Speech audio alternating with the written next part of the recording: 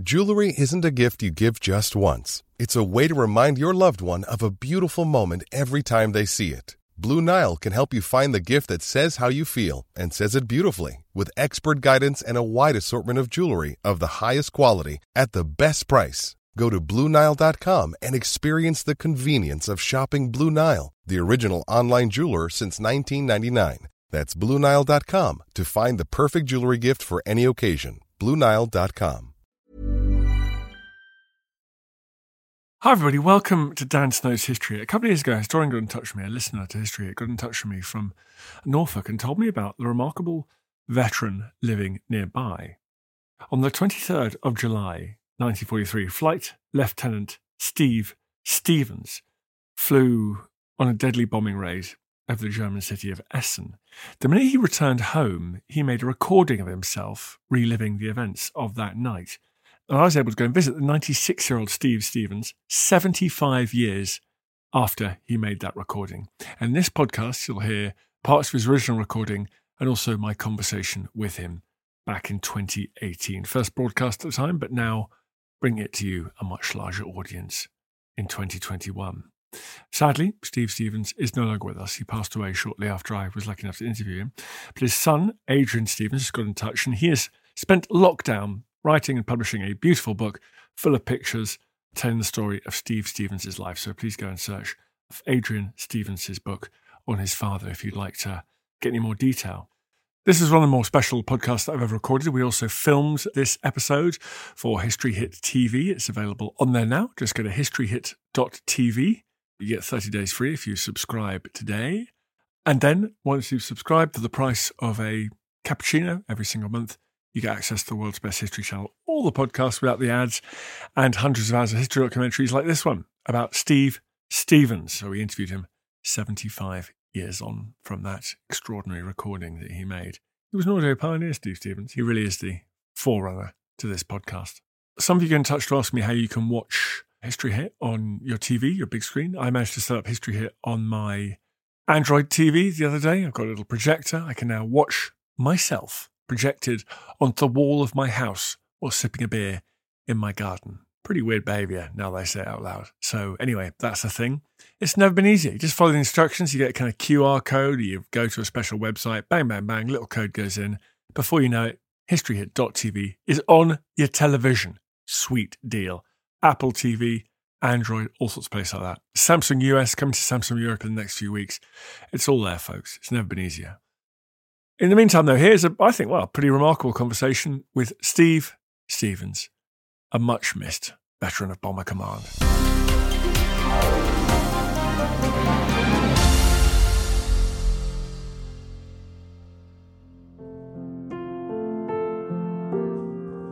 In July 1943, 21-year-old Flight Lieutenant Steve Stevens had just completed another bombing raid for the RAF over occupied Europe.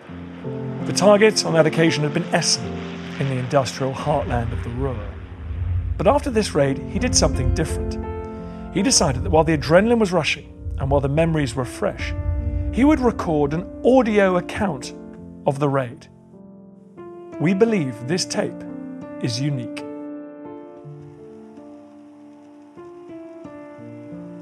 Why did you join the RAF?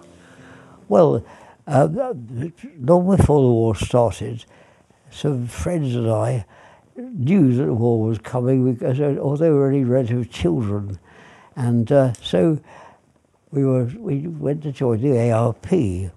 And at that time, if bombs were dropped, they were the wardens, the air raid wardens, were on the spot, rang into a report centre.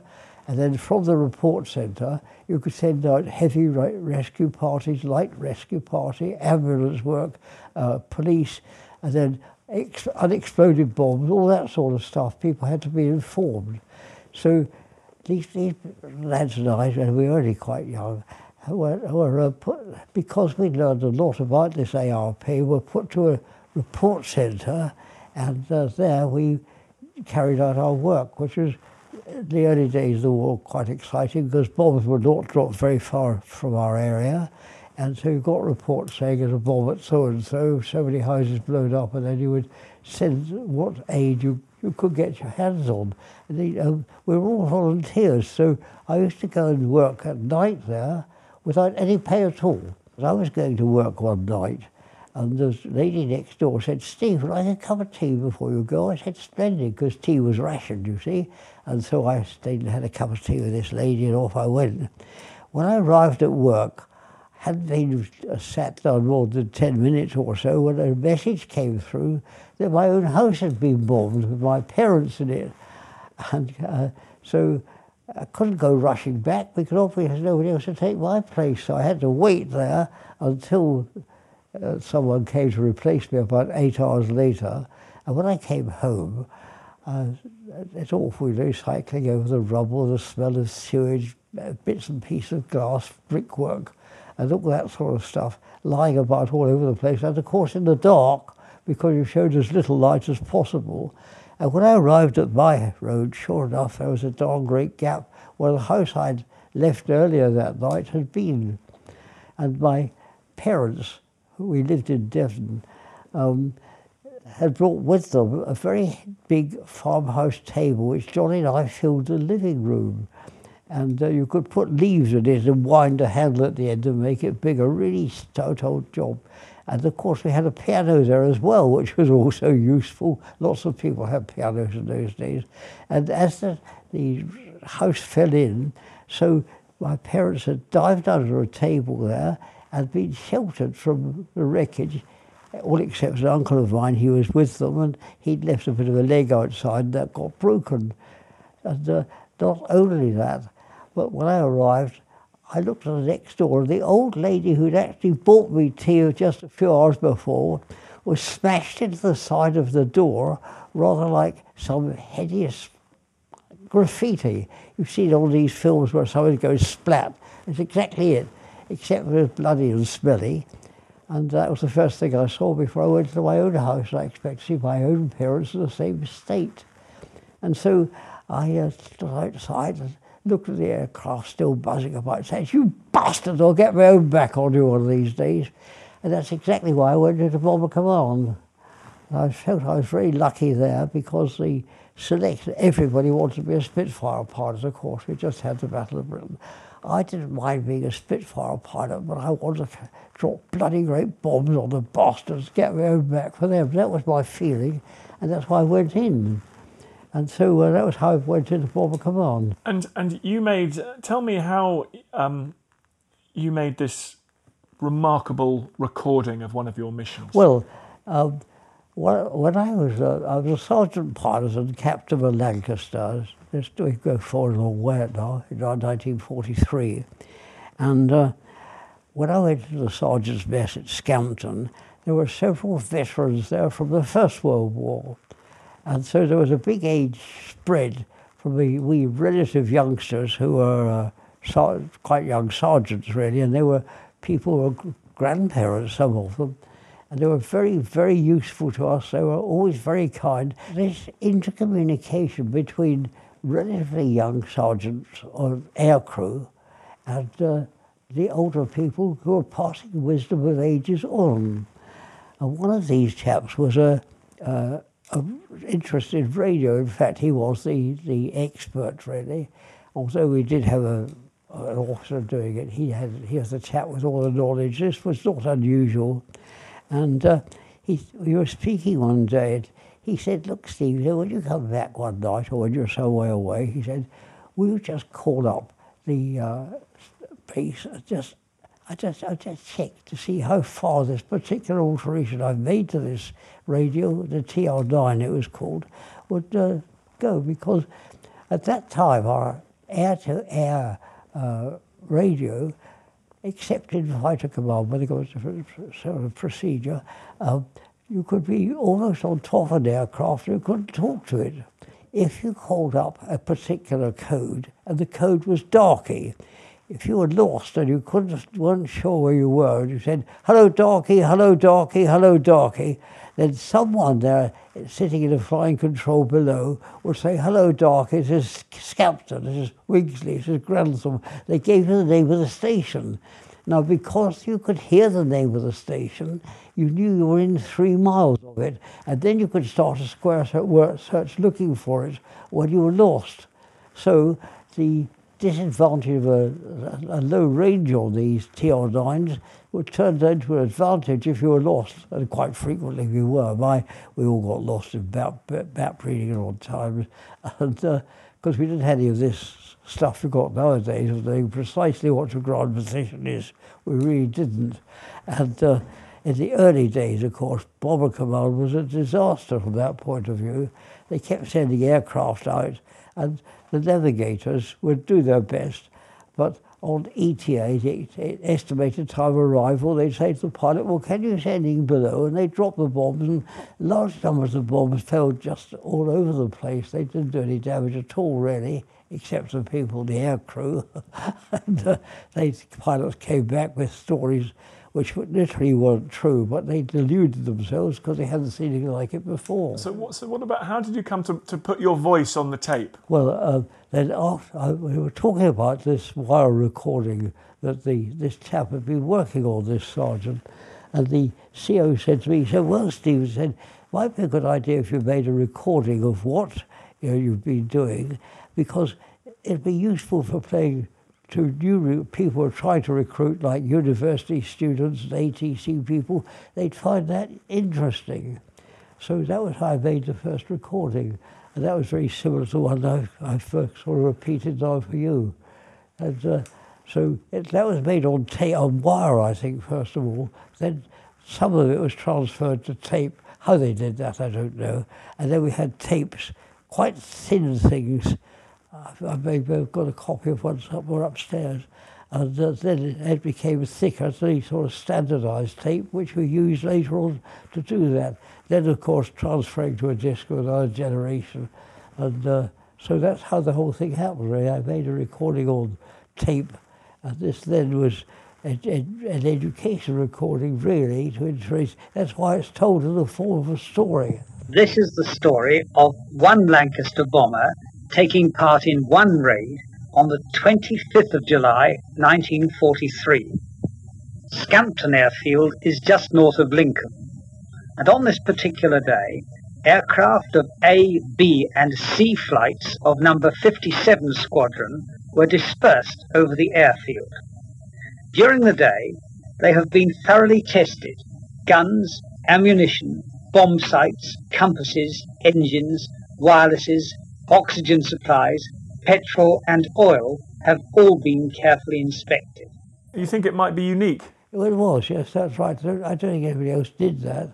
I'm fairly certain they didn't. Certainly they weren't as close to the operation as I was, but that primarily it was designed just as perhaps for propaganda, perhaps for trying to take to interest. That's why it's told in the form of a story. Well, tell me the story about. Do you remember to this day? Do you remember that particular mission? Yes, I knew it was because later on I put the heading on this tape sometime later, and I knew it was the particular raid we did on Essen.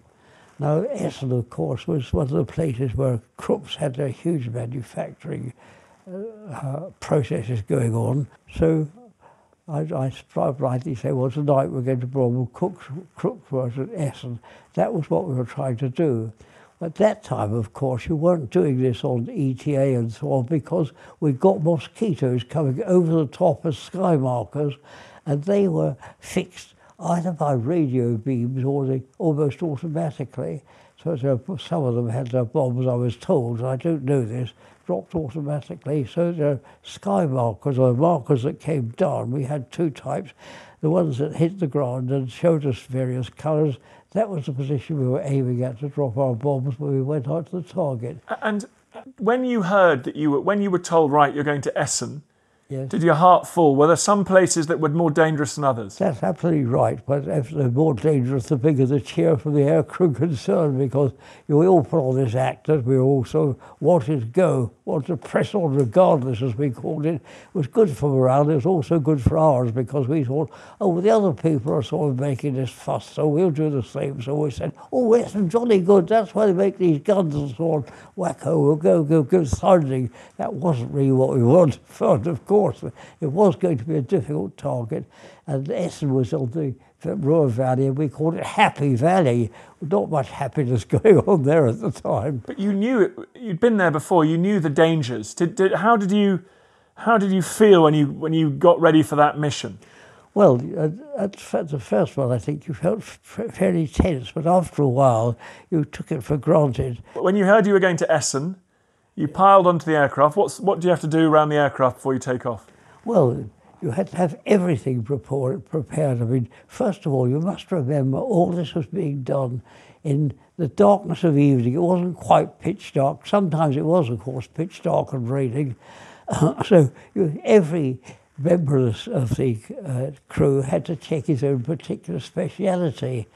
And like myself as the pilot, I usually wore a fairly light flying suit, overall I'd got really, but I also took a heavier one with me, because if you were to hold the aircraft, it's damn cold outside, and the pilot's sort of position was generally pretty well warm.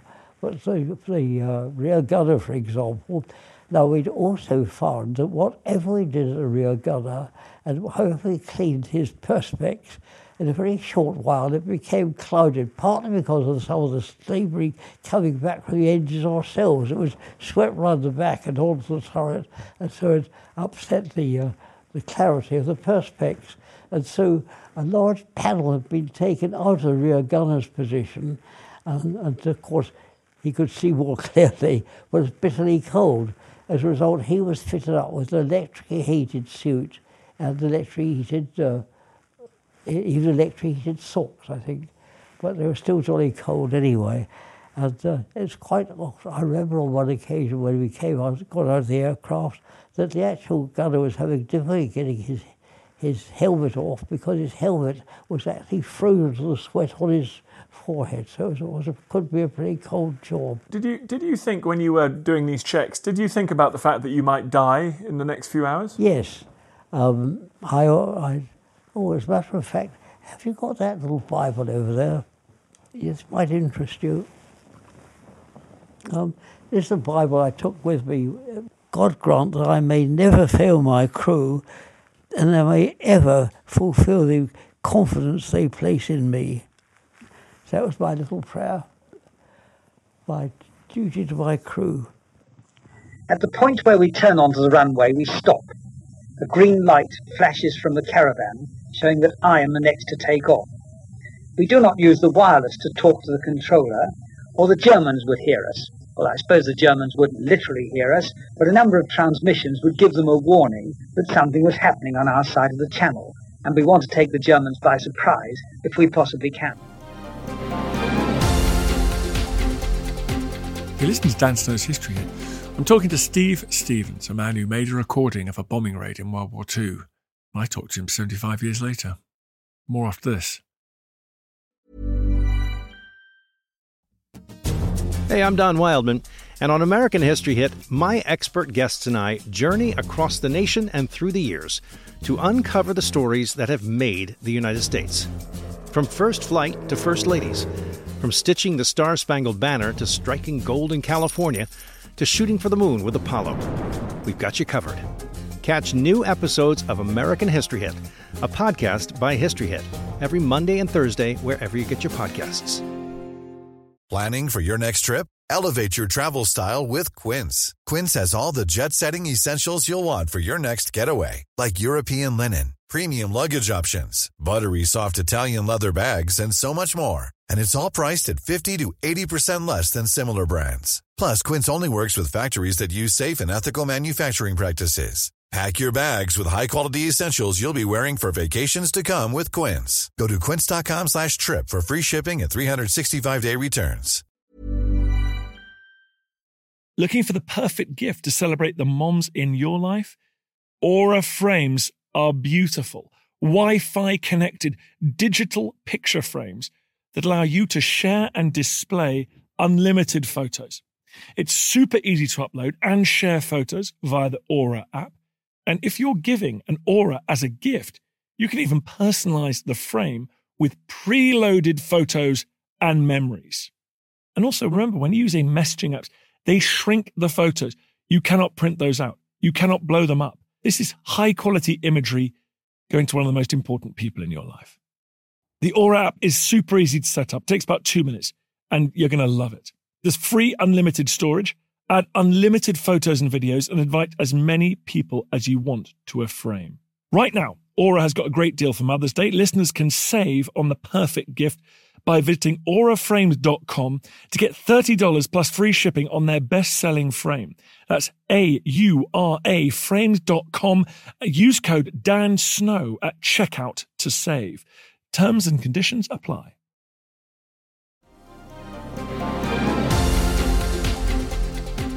Did the fear not get in the way of you doing your job? Well, if you were the captain of the aircraft, you were too damn busy. There was so much to check, so many things to do, and so it was not an easy thing.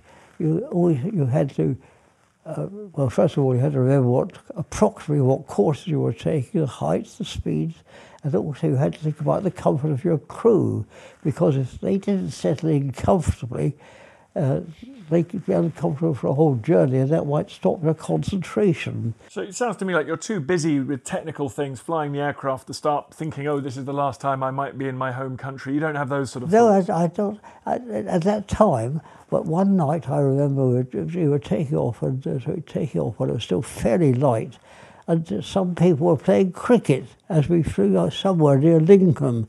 And I thought, well, I suppose that's what we're fighting for, really, to let these people play cricket again. But I thought, lucky devils, they're playing cricket while I'm playing a totally different game. Yeah. But yes, that's what we're fighting for, really, I suppose. And what did you fear most, flak from the ground or enemy fighters? It seemed sometimes when you're going in towards a target, Essen was particular, that the whole place was absolutely alive with gunfire. You could see bursting shells. In fact, you couldn't really see them, you could feel them. That sometimes the aircraft would drop 200 or 300 feet. Usually we take little action about flak unless we can hear it crack or smell it. We have to get to a target on time, and we don't want to dart about all over the sky unless there is real danger. A single searchlight picks up an aircraft on our starboard side. Within a second or two, a huge number of searchlights illuminate this aircraft, and gunfire flashes around it as it twists and turns in an effort to escape. We know that every gun in the area is directed at this aircraft. At first it seems that it may escape, but suddenly there is a brilliant flash, a red glow, and a ball of smoke. And we know that at least 7 of our men have been blown to pieces. It must have been such a relief finally getting the bombs away. Well, when you got the bombs away, I did say the aircraft leapt forward. You could feel the difference. As the target appears, he gives me instructions. Left, left, steady, steady, steady, bomb doors. I move a lever and say, bomb doors open, and I concentrate on holding the aircraft level and exactly on course. This is a most trying time. If a fighter comes in, we cannot take avoiding action now. An explosion rocks us. An aircraft nearby is blown up. Right, right, right, steady, steady, steady, says the bomb aimer, and I put every mental and physical effort into carrying out his orders. Suddenly, I feel the aircraft lift and know our bombs are dropping. Then comes the voice of the bomb aimer. Bomb's gone. Did you think about what the bombs were doing on the ground?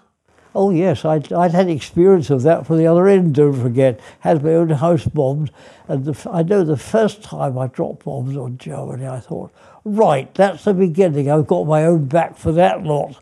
That was my contribution to the war, and I'll get Mr. Hitler's contribution. But that's how I felt. I felt a certain feeling of, right, I've spent all this time training, and I've done it at last, and I get this feeling of relief. I thought, right, they got me on back. Now we'll start taking some revenge. That was really the feeling I had. But looking back after these years, you've got no regrets about dropping. None at all. None at all. No. And the thing that really niggled me was that Butch Harris, of course, had a hell of a job to do as a commander of Bomber Command, because we were pulled into this. Our casualty rates were very high, and we had to put up with very heavy losses. And you were trying to ask me how I felt about it. I think most people felt, right, the job I've got to do, I'll press on and do it. But the chances of her coming back really were quite small.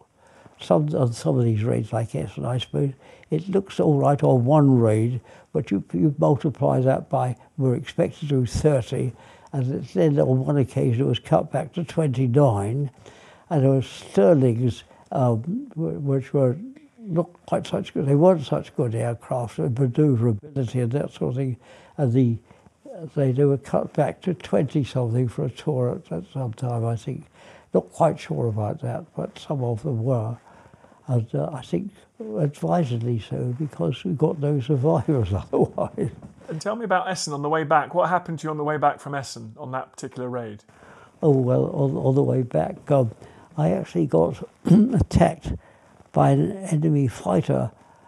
And that was, first of all, I had a head-on attack, as the wing got over the top, and I could actually see the underside of the aircraft went woof over the top. Suddenly, we're galvanised again. A microphone clicks. Hail the skipper, fighter, port quarter down, range 600, port, go!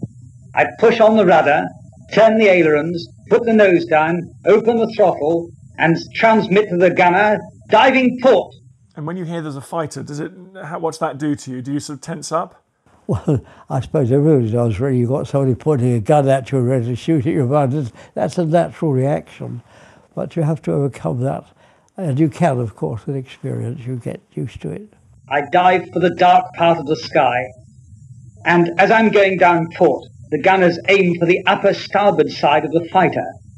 The fighter blasts a frightening burst of cannon and machine gun fire, some of which I can feel hitting my aircraft. A stream of red and yellow fire passes me, and I seem to be in the middle of it. I felt myself in the middle of this sort of gunfire with bullets, incendiary bullets coming towards me. The Krupps, of course, were first-class manufacturers, had a lot of experience and that sort of thing. In the First World War, their guns were extremely good, and their guns, their machine gunnery was good as well. Maybe slightly better our Brownings, but we were always aware that you could get hit, and of course that was almost certain to happen. But it didn't, though. He got small bits and pieces knocked out of the aircraft, but nothing except, that's what I thought. But then, after a while, one of the engines began to play up a bit, fire and misfire, and the engine I had a look, and we've realised that at that time, our starboard outer engine, I think it was, had got some damage. The cowling was getting hot, so we had to shut that engine down and feather the buttons.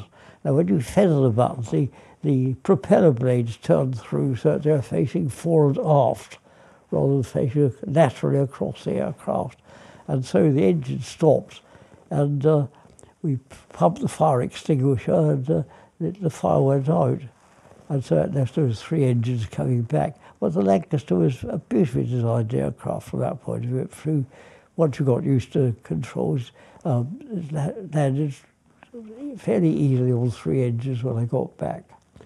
So that was the attack by the enemy fighter, really. And when you landed from each raid, did you feel an enormous wave of relief?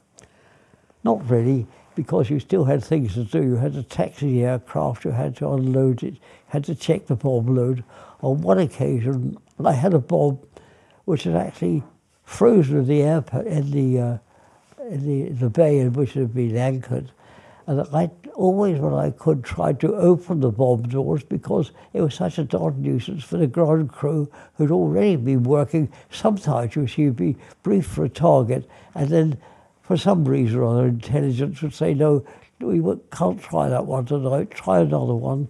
And the next one was tried, and that meant that you had to unload some bombs because it wasn't the same bomb load.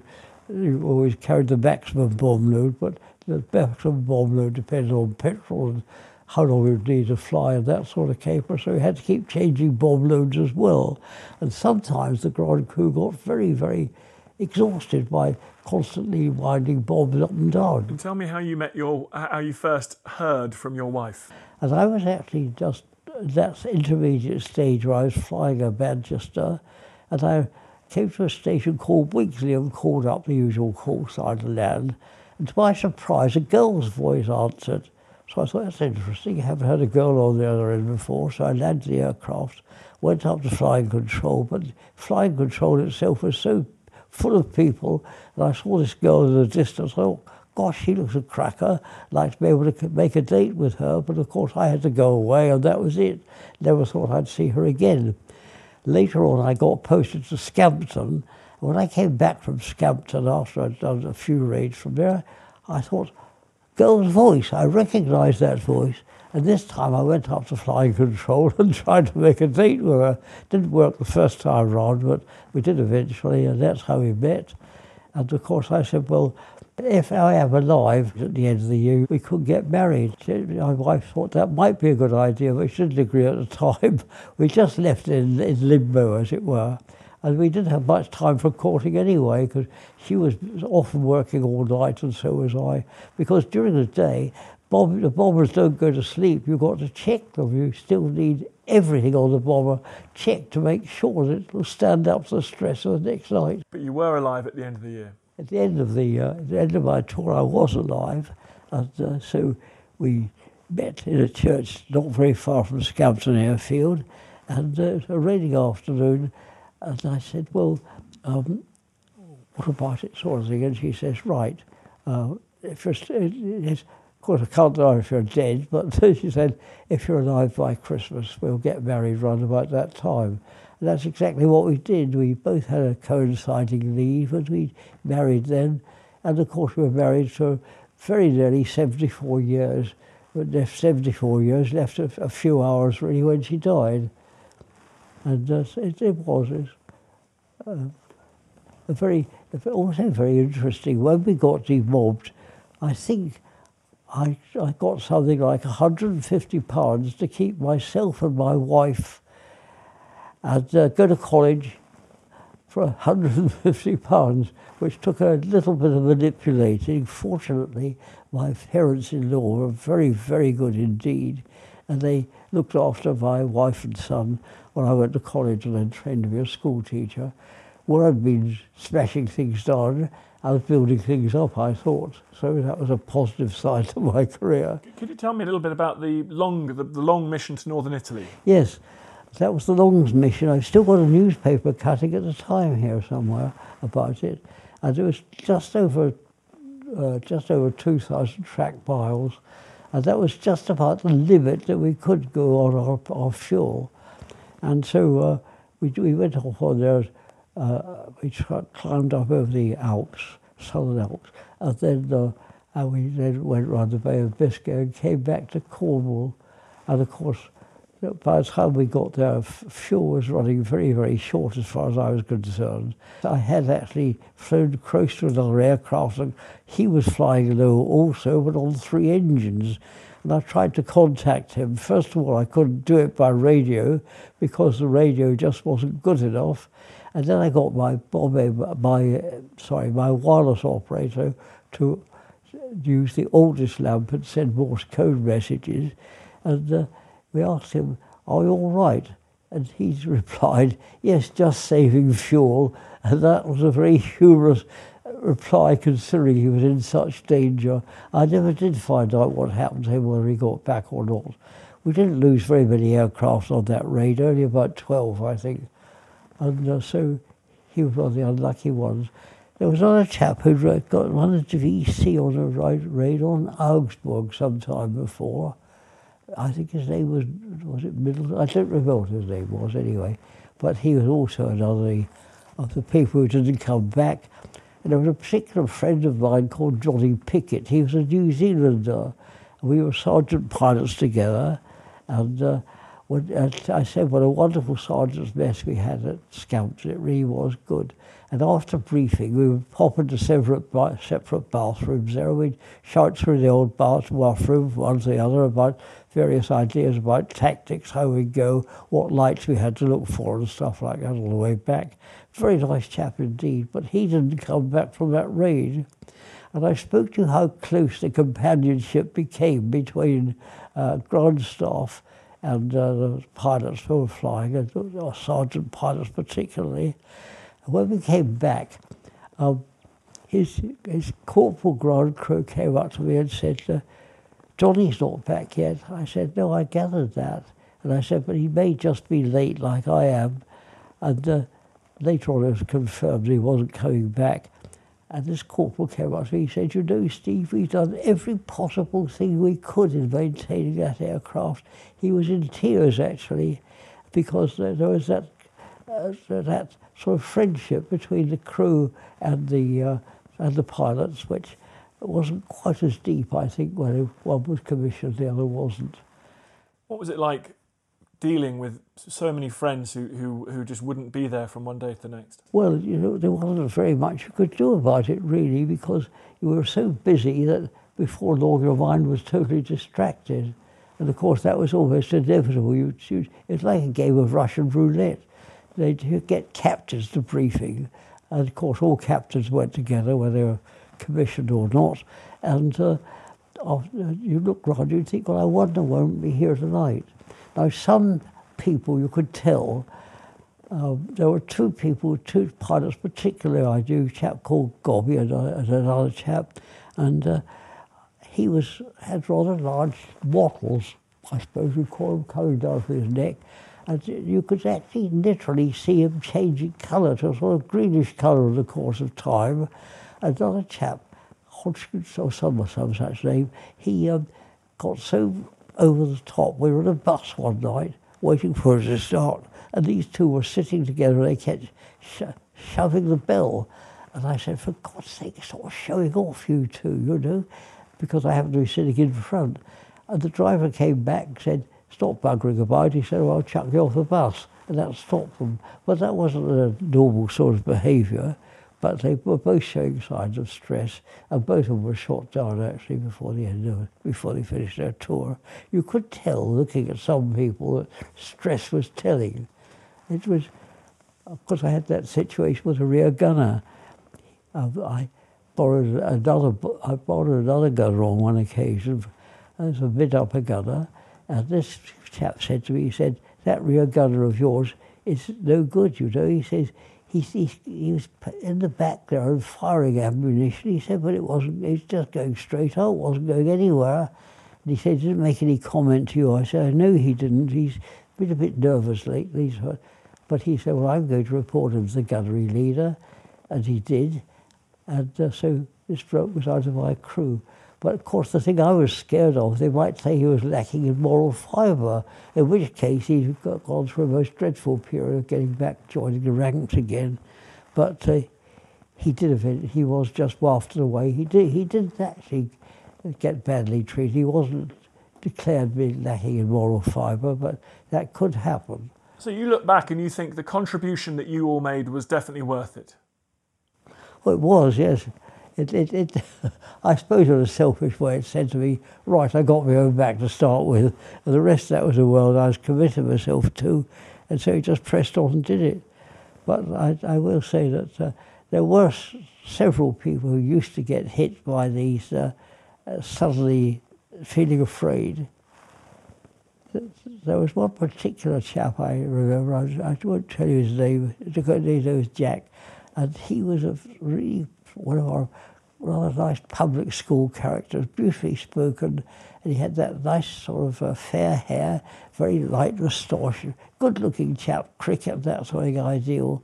And when he done about the same number of raids as I had, he wasn't on my squadron. I was walking through Grantham one day, changing stations. I saw this sort of chap sitting on the doorstep, and I knew that chap. I knew him when I was in America. So I said, hello, Jack, how are things? He says, "Hey, Stevie, old boy, sorry about that, but I don't think I'm going to survive." I said, "Don't worry about that. We all have periods like that. Come and have a drink." So he went and had a drink, and he came out and said, "I don't feel any better for that." And I said, "Well, don't worry." I said, you'll get through it. We do 1 or 2 more trips and you'll be all right. But he wasn't. He was shot down a trip after that, or maybe a couple of trips after that. He didn't come back. And that did happen to some people. They just would not admit that they were scared. And what they couldn't have done much about it anyway, because they say, "Well, go on then, bloody well get on with it, scared or not." I feel the hand of history upon our shoulders. All this tradition of ours, our school history, our songs, this part of the history of our country, all were gone and finished. Thanks, folks, for listening to this episode of Dan Snow's History. As I say all the time, I love doing these podcasts. They are the best thing I do professionally. I feel very lucky to have you listening to them. If you fancied giving them a rating and review, obviously the best rating and review possible would be ideal. It makes a big difference to us. I know it's a pain, but we'd really, really be grateful. And if you want to listen to the other podcasts in our ever-increasing stable, don't forget we've got Susanna Lipscomb with Not Just the Tudors. That's flying high in the charts. We've got our medieval podcast, Gone Medieval, with the brilliant Matt Lewis and Kat Jarman. We've got The Ancients with our very own Tristan Hughes. And we've got Warfare as well, dealing with all things military. Please go and check those out wherever you get your pods. When you need mealtime inspiration, it's worth shopping Kroger, where you'll find over 30,000 mouth-watering choices that excite your inner foodie. And no matter what tasty choice you make, you'll enjoy our everyday low prices, plus extra ways to save, like digital coupons worth over $600 each week. You can also save up to $1 off per gallon at the pump with fuel points. More savings and more inspiring flavors make shopping Kroger worth it every time. Kroger, fresh for everyone. Fuel restrictions apply. For the ones who work hard to ensure their crew can always go the extra mile, and the ones who get in early so everyone can go home on time, there's Grainger, offering professional-grade supplies backed by product experts so you can quickly and easily find what you need. Plus, you can count on access to a committed team ready to go the extra mile for you. Call, click Grainger.com, or just stop by. Grainger, for the ones who get it done.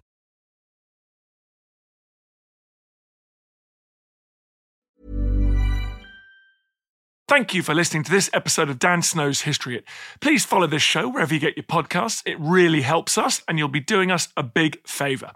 Don't forget, you can also listen to all of these podcasts ad-free and watch hundreds of TV documentaries when you subscribe at historyhit.com/subscribe.